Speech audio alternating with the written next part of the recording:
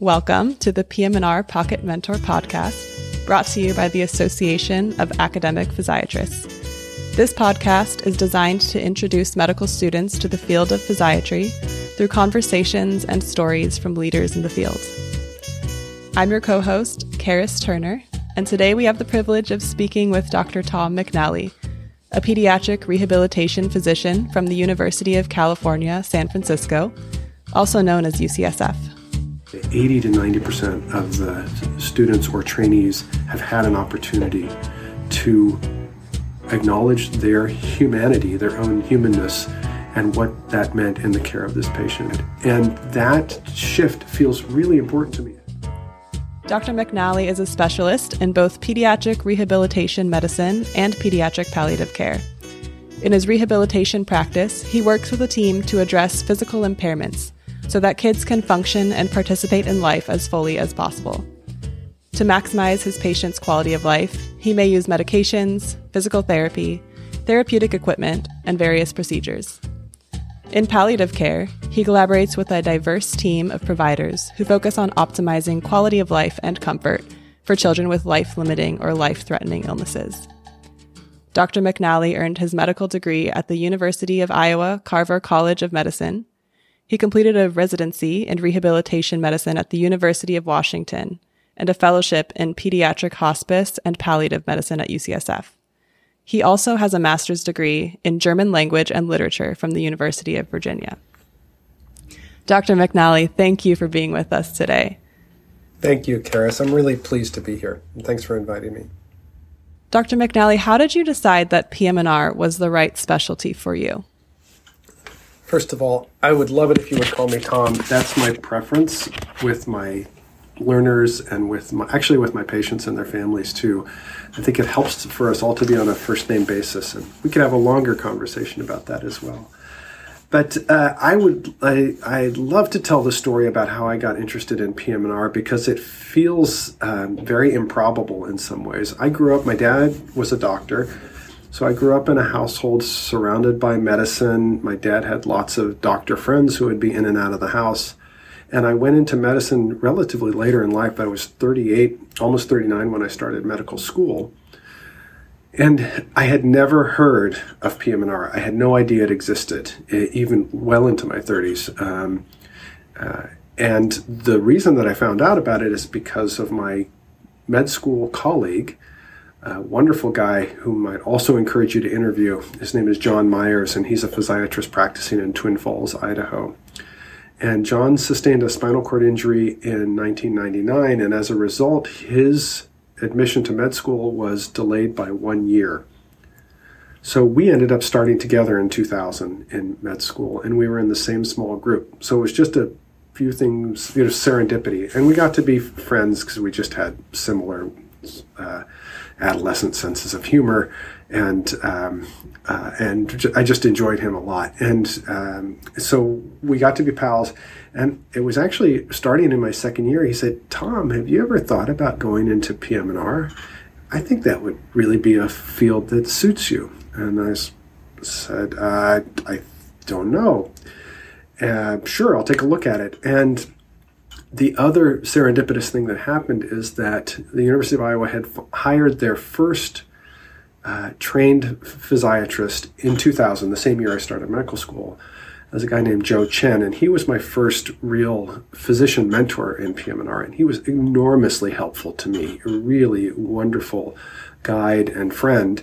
And he helped me get some experiences during my clinical time at Iowa, helped me think about residency programs, and wrote me a very supportive letter. And we stayed in touch subsequently as well. And as I did more research, as I started to do more time with it, it just fell really comfortably into my temperament. And I was a teacher before I became a doctor, and so I really like working with people who are outside of my area of expertise. So it was nice to work with physical and occupational and speech therapists and psychologists.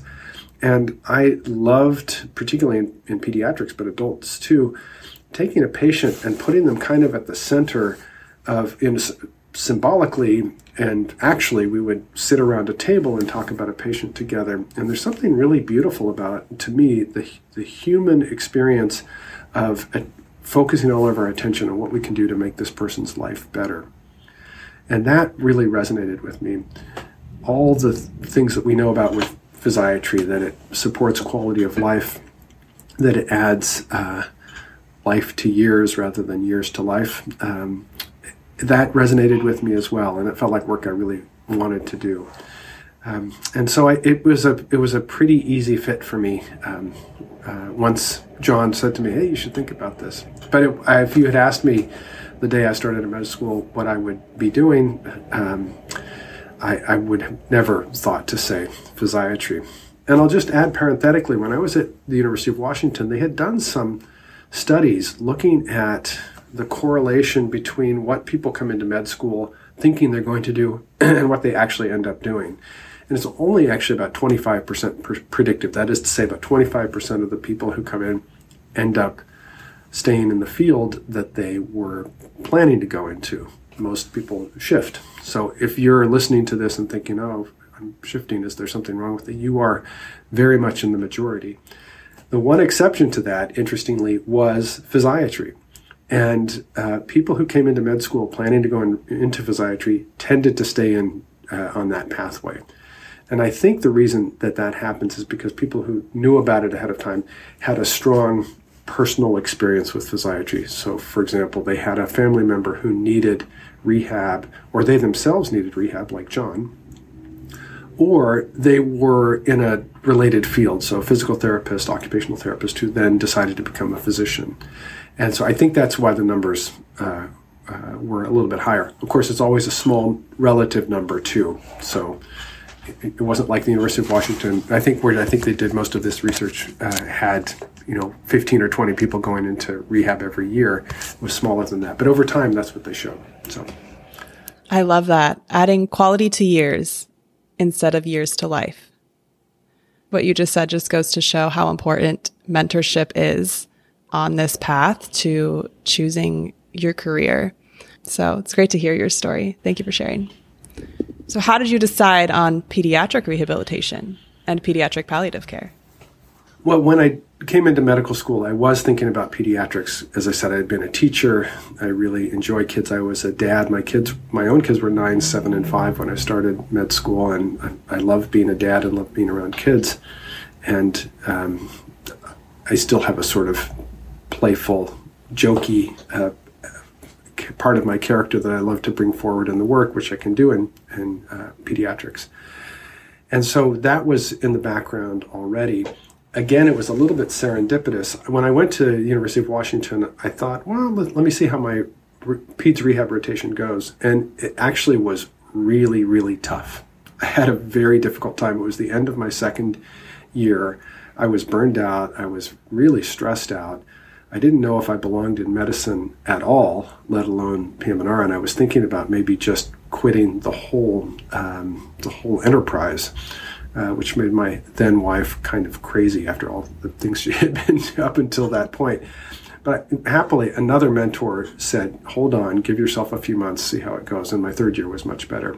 But at the end of my second year, when I did my pediatric rotation, and it was so hard and I was so discouraged, I thought, I don't think I can do this. I don't think I could do rehab at all. And so I was kind of turning away and wondering what else I was going to do.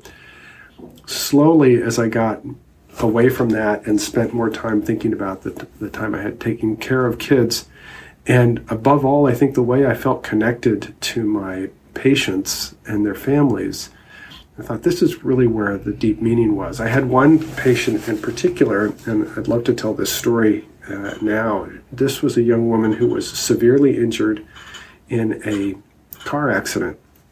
And it was I started residency in 2005, and so this was in January of 2006 that she was hurt, and about 3 months later she came to rehab. And so I was her primary resident for a good period of her time being on the rehab service. And after I went off the service, her grandmother, who was her caretaker, stayed in touch with me, and she would keep asking me questions and keep giving me updates on how she was doing. They lived up in Alaska, by the way, up in the southeast Alaska in Ketchikan.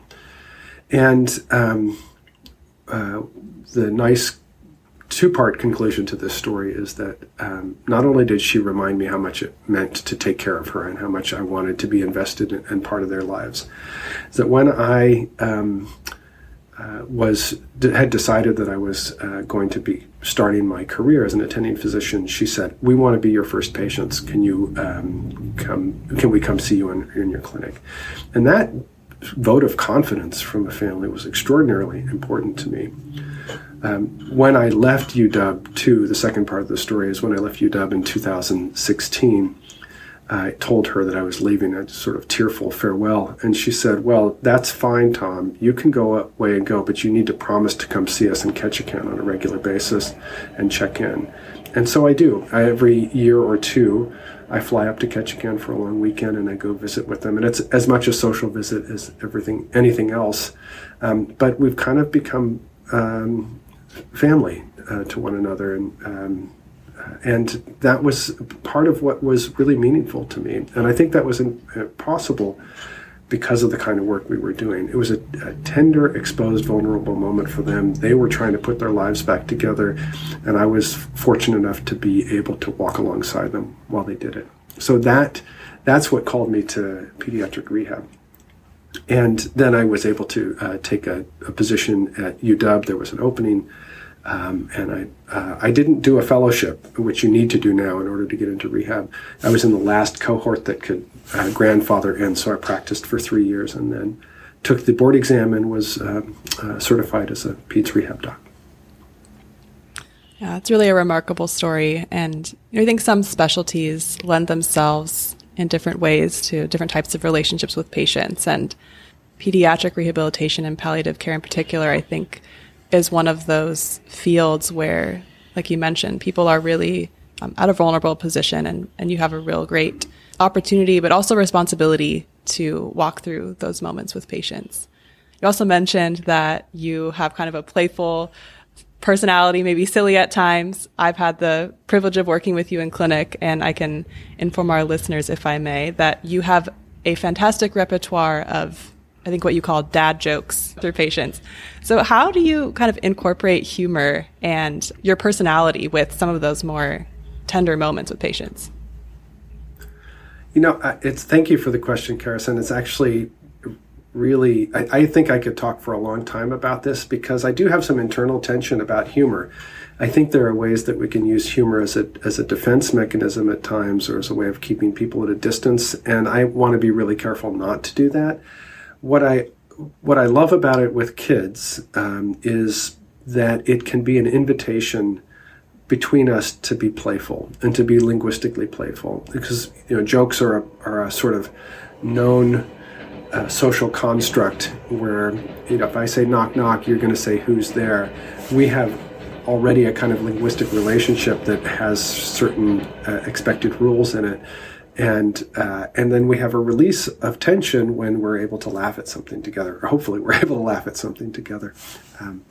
I saw a kid in clinic last week. He told me a couple jokes. I told him a couple jokes. He said, "My jokes are a lot better than yours." And that was a nice connecting moment too. So I have gotten this reputation for telling jokes, and actually my dad told a lot of jokes too, but he told really off-color and sort of often unpleasant jokes. I thought, yeah, I like jokes. I like laughing, but I don't want to necessarily make people uncomfortable with them. And I like dad jokes because they're corny and sweet, and usually no one's harmed by the telling of the joke except for the dad himself. And so I got this reputation for starting to tell jokes, and then people started sending me jokes, or that mention them to me all the time, and I started sort of cataloging them. I have about 5 or 6 books that I use to keep my jokes at least renewed every once in a while. But it's for me, it's part of the joy of the work too. It's really wonderful to laugh with people, and I just have to be conscious that I'm not using it inappropriately. And like I said, it diffuses tension. And sometimes tension is helpful, especially in the palliative care setting, because tension can be a place where things are being worked out emotionally or internally. And I don't want to interrupt that process at all. So that's one of the growth areas for me is in using humor in my practice. Mm-hmm. That makes sense. So you mentioned that you had children when you were going through medical training. What did you learn from that experience, and what advice do you have for trainees who are in the same shoes? That's also a great question, Charis. Thank you. I think that it reminded me, and it reminds me all the time still, because it was a difficult time for me to stay connected with my kids, honestly. When I was in training and they were going through their teenage years, I was super connected with them before that, and I was more absent and I wasn't as available. And I think in retrospect, I probably would have wanted to spend more time with them and more of a certain kind of focused, intentional connecting time with my kids. I had a routine of the way I interacted with them, which I sort of took for granted up until they were 9, 7, and 5, and sort of continued that in shorter periods of time from the time I started medical school until they all graduated from college. And I think it would have served me better to say, it's the relationships are changing because they're changing, because I'm changing, and because our circumstances are changing. And so the time we're going to spend together, you need to be thinking about it a little bit differently. I think that's probably the most challenging part of going through medical training was the strain it put on my relationship with my kids. And actually on my ex-wife. And so I encourage anybody who's in a similar position to me or starting a relationship to really be intentional and think about, what am I going to do? Because those are the really the primary sources of meaning and fulfillment in your life are your primary relationships. It's super, super important to pay attention to them and nurture them as best you can. I'm only a medical student, and I've already sort of felt just the demanding nature of medical training. Do you have any specific recommendations for how people can be intentional with their loved ones when their time is just taken up so much? I think it's probably unique for each person. I think you find the places where you have meaningful interactions and you cultivate those times. And whether that's, sort of using a therapy or some sort of other kind of like structured conversation that helps you stay close on the issues that are important, I think is one thing to do. But I also think it's really important to continue to have fun with one another. One of the things that I think is really difficult, and I imagine a lot of listeners have experienced this too, is that as you get more and more into medical training, you sort of enter into a world that's a little bit sealed off from the rest of what other people are experiencing.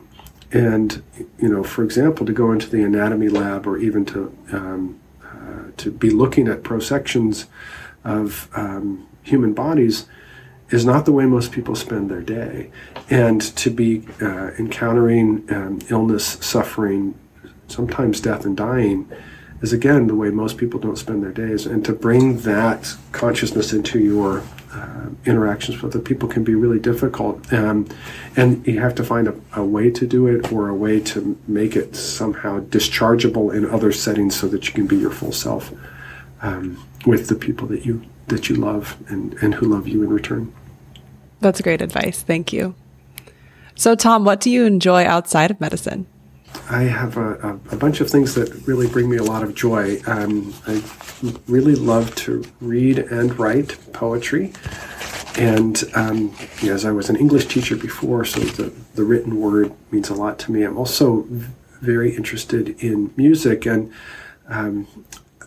it's primarily classical music, but I agree with Duke Ellington. If it sounds good, it is good. So I like just about any kind of music that sounds good. And I've since got remarried, and my wife now, and I really love to dance. And sometimes we dance around the dining room, and that's, by the way, a way of connecting. And I also really I love movies, and so I explore a lot of that. One of the most important things I I think has been valuable for me as part of the managing the stress of work and the grief of doing palliative care in particular, is to have a really consistent exercise and physical activity regimen. And so I try to walk at least a couple miles every day and get a couple runs in every week. My wife and I go hiking in the woods. We're fortunate because we live here in the Bay Area close to a number of large parks. And so we get out and do that frequently, and that's extremely restoring to me. So being out in the world, being out with trees and birds is enough to kind of restore my soul.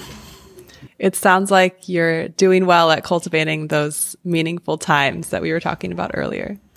Yeah, I think, well, where it helps to be a little bit older, you can be more intentional about these things too. Wise. Okay, so one piece of music and one movie that you really like. Oh, great. Good question.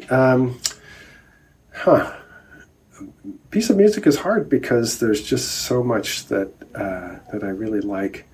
I would almost want to ask genre. Like there's some contemporary composers who I really enjoy, who I think are fantastic. Like there's the American composer John Adams, and some of his orchestral work and his operatic work. So that's someone who's living. For folks, if you're into jazz, like listening to some Chet Baker, you can't go wrong with that. And we listen to a lot of 70s pop because that's what we were kind of raised up on too. And so Joni Mitchell is also a reliable one, but it could be a lot of folks. And then movies-wise, I think, I've done this thing on Facebook, where you kind of do your top 10 movies, and those top 10 are always shifting around. Again, recently, if you haven't seen it, it feels like it's a sort of required viewing for everybody who's ever seen a movie. I would recommend that. And I'm really fond of a director named Terrence Malick, and he has a beautiful film called The Tree of Life, which is a little bit obscure. It can be hard to get into, but the imagery is fantastic, and it's about a family that's grieving, and that's always interesting to me because I deal with so many families that are grieving. So I would recommend that. Terrence Malick movies in general, I think, are wonderful.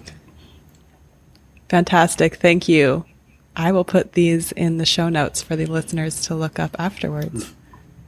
So now we're going to shift to the next part of the interview. We'll talk a little more about pediatric rehabilitation. You are our first guest on the show who's a peds rehab doctor. No pressure at all. We don't have to cover all of peds rehab right now. But I would love to know, what are some common conditions that you treat as a pediatric physiatrist?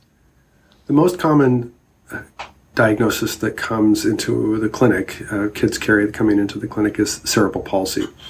And so we take care of a lot of kids with CP. And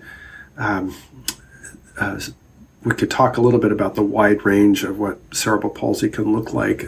Basically, if you think about it being a change in the movement caused by the brain, so a palsy, change in movement caused by the brain, cerebral.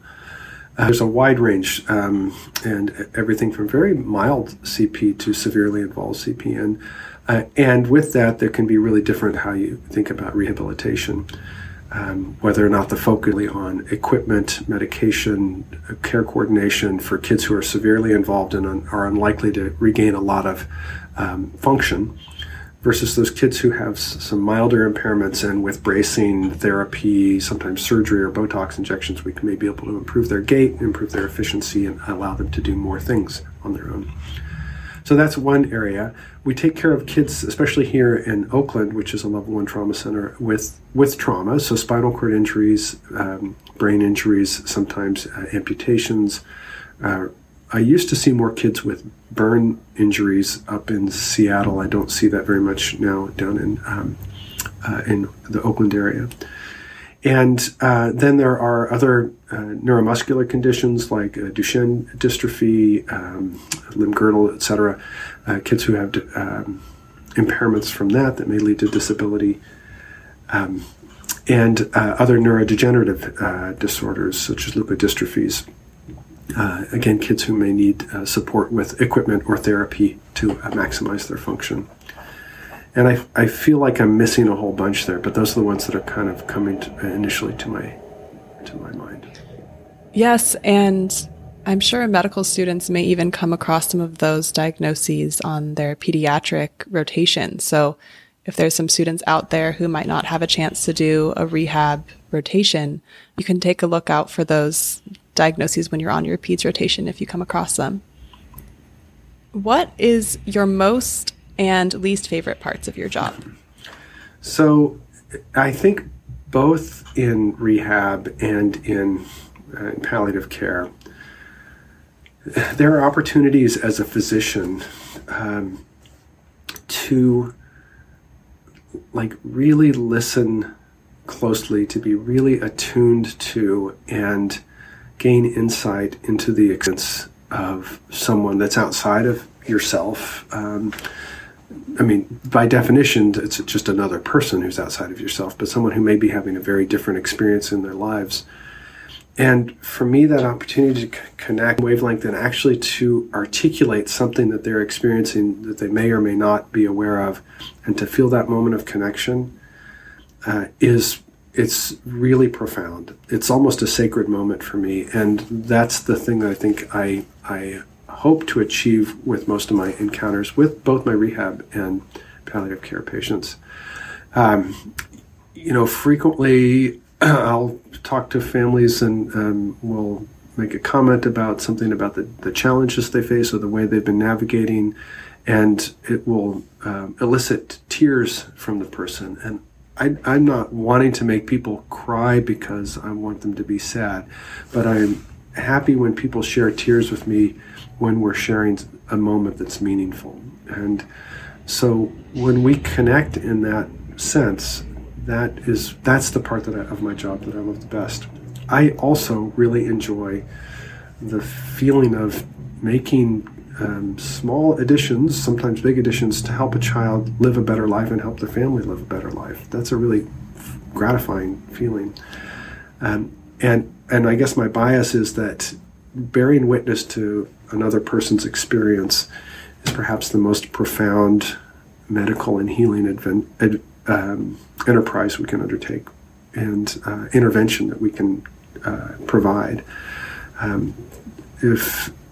When you, Charis, when you have been with me and have noticed the ways that I've been with a patient, and then you reflect that back to me, I feel seen and appreciated, and there's something that you have done for me. You've provided me with a kind of therapeutic intervention, if you want to put it that way. It's a kind of healing, honestly, as well, by virtue of who you are. And every listener on this podcast, everybody who is considering physiatry, who may or may not go into the field, just please remember that you have this opportunity to have a therapeutic interaction with every person you see if you can meet them with kindness, openness, and acceptance. And I implore you to try to cultivate those attributes in yourself, because it will work better. It'll make your patient's experience gentle, fulfilling.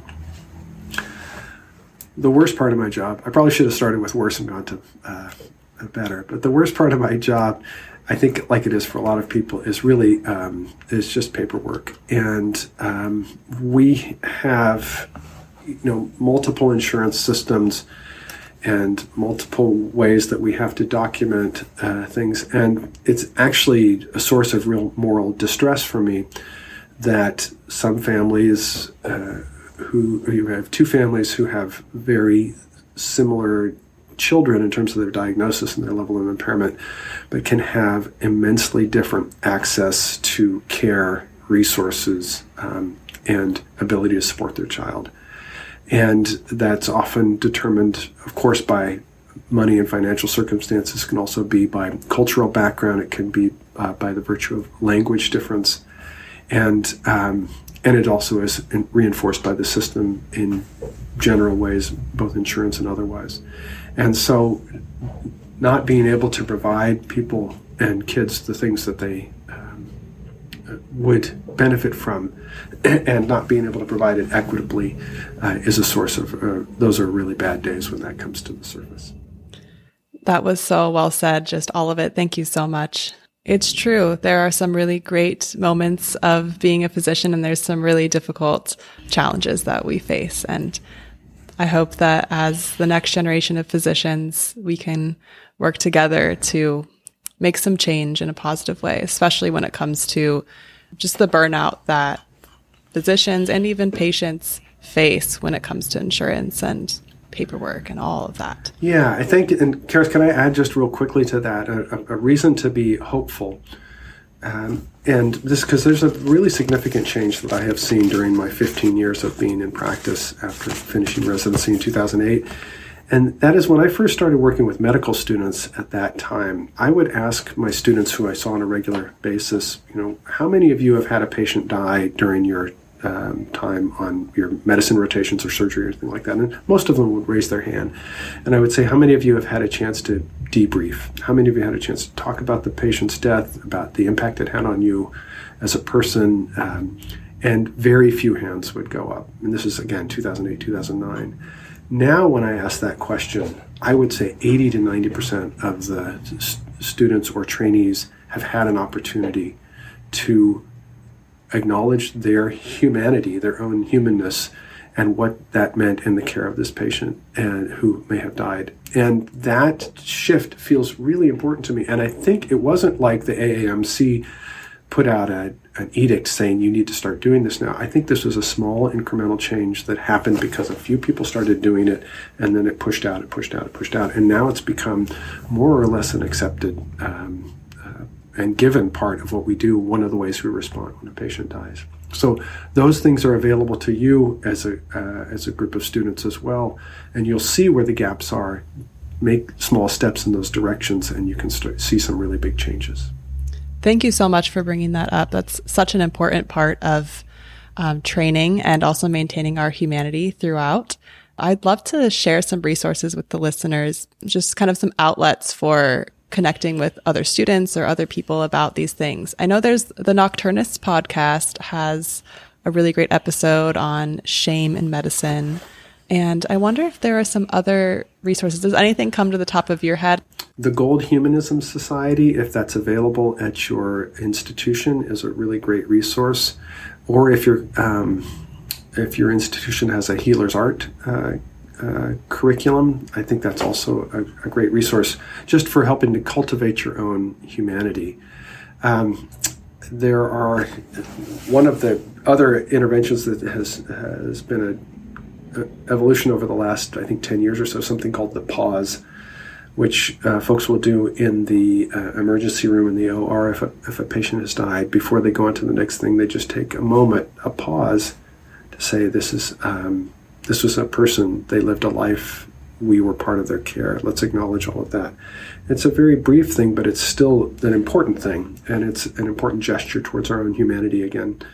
So I think those sorts of initiatives are out there. That's great. Thank you so much. I think especially the pause is something that everyone can implement immediately when they're on a rotation. I know that I had an attending walk me through that on an emergency medicine rotation, and it really meant a lot to me that attending recognized and took that moment. The next part and last part of the interview, we would love to hear some advice. In particular, what are some common pitfalls that you see medical students or early trainees fall into in regard to career decisions? How do you advise we avoid these common mistakes? I suspect folks have heard this before, and it can be a little bit hard to find who your people are and where your place is on a relatively short rotation. And it can be very compelling if you just happen to fall in with a group of people whom you connect with socially or interpersonally, but it may not necessarily reflect what your days are going to look like. And so I think just being mindful that there are other aspects that may contribute to your satisfaction in the work, then having had a good rotation is important.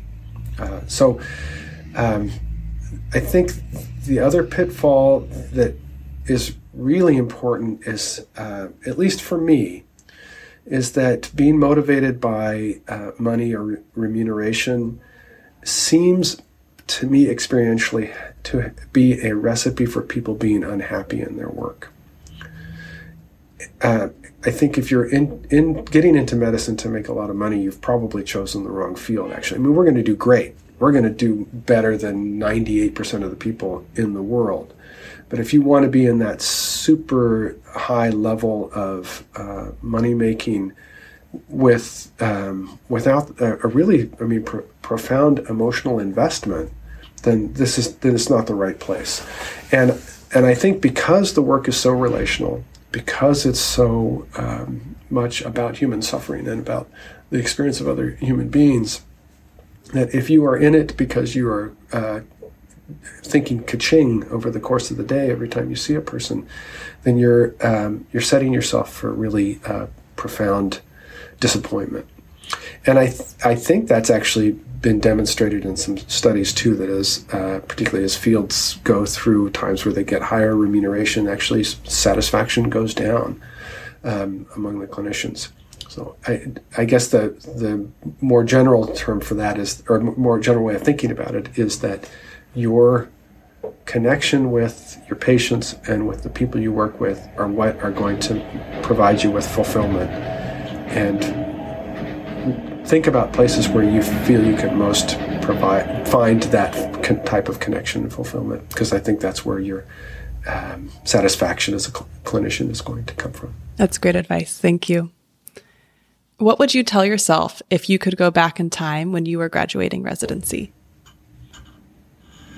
I think I would probably say to trust the process, to don't expect, I would say, Tom, don't expect to know everything right now, and don't be embarrassed about not knowing things that you just don't know. I think I put a lot of pressure on myself to feel like I needed to command a lot of knowledge that I just didn't have, or to have procedural skills that I just didn't have. How come you don't know this? You should have learned this in medical school. You're way behind everybody else. There was a lot of sort of very negative self-talk that was not helpful for me. So to let that go a little bit and to say, kind of cultivate a beginner's mind. Say, you've got a lot of training and you still have a lot to learn, and that's okay. And in fact, that's actually what you want it to be.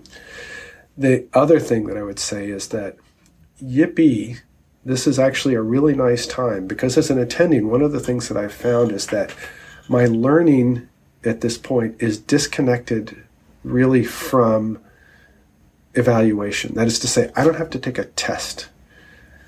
I don't have, I'm not learning something through my first and fourth years as I did a medical student to get ready to take step 1, step 2, step 3. Same thing for my board exams. What I learn now is what I want to learn in order to take better care of the patients who are right in front of me. And it's really liberating, because there's so much fascinating stuff to know. It's so great. It's the great thing about medicine. God, there's so much wonderful, interesting things to learn about. And I often felt this kind of conflictual relationship, like, oh, damn, this is more information that I need to shove into my head so that I can put it out on the test. I hate this information. And now it's more like I kind of love it. I don't just kind of love it. I do love it. It's really fun for me. Oh, I've got a kid coming in. This is a syndrome I haven't seen before. Let me read about it, see what I can learn about. Oh, that's fascinating. How can we help this child? And so learning is scaffolded very differently, and the relationship to our information is very different too. And that's a great thing. And I would want to go back and say, Tom, enjoy that. Enjoy that. Well said. Thank you. What resources do you recommend to medical students, whether that be books, podcasts, music? We mentioned The Nocturnist. I really cannot recommend highly enough their series on shame. I think it's so important, and there's a lot to be learned. That was broadcast in October, and so I encourage everybody to do that, just for the purposes of understanding what it's like to be a clinician. I think from specifically for rehab, I guess I don't really have a great. I'm sorry, I don't have a great specific recommendation of things to look at outside of the area, except for the thing you always hear at the end of the your rotations. Keep on reading. Continue to explore in the area. I think reading about specific diagnoses or things that feel important to you, come up with your patient care feels like a good idea. And I, more generally, I think I really think it's important to cultivate our humanness. You've heard me say this a number of times during this talk, and however that happens for you, as I said, for me it happens to be poetry. For other people it might be through music or other domains. I think the arts are a way that we can really be more fully present for the people we're caring for, and they can help us see into their experience. So I encourage that as well. Thank you so much. Could you share a parting poem with our listeners? So this is a poem that is really important to my wife, and also has been important to me as well. And it's by Mary Oliver. It's called Wild Geese. I'm sure a lot of people have heard it before. And I think the message in here, we are held to a high standard of knowledge, of performance, of presence as medical students, as trainees, and as attendings. And it's also okay to cultivate a place of being all right with ourselves. And that's what I hear with Wild Geese. So, Wild Geese, you do not have to be good. You do not have to walk on your knees for 100 miles through the desert repenting. You only have to let the soft animal of your body love what it loves. Tell me about despair, yours, and I will tell you mine. Meanwhile, the world goes on. Meanwhile, the sun and the clear pebbles of the rain are moving across the landscape, over the prairies and the deep trees, the mountains and the rivers. Meanwhile, the wild geese high in the clean blue air are heading home again. Whoever you are, no matter how lonely, the world offers itself to your imagination, calls to you like the wild geese, harsh and exciting, over and over announcing your place in the family of things. Beautiful. Thank you, Tom. Thank you, Charis. Any other parting words for our listeners? Find your people and hold on to them, professionally and personally. Yeah. Great. Well, thank you so much for joining us on the Pocket Mentor podcast today. Thank you, Karen. Have a great day. All right. Cut. I hope you enjoyed this episode of Pocket Mentor with Dr. Tom McNalley. Do you have questions you'd like discussed on the show? Submit your questions online at www.physiatry.org or by following the link in this episode's show notes. Follow the AAP on Twitter and Instagram at AAPhysiatrist or at our website, physiatry.org. Until next time, take care.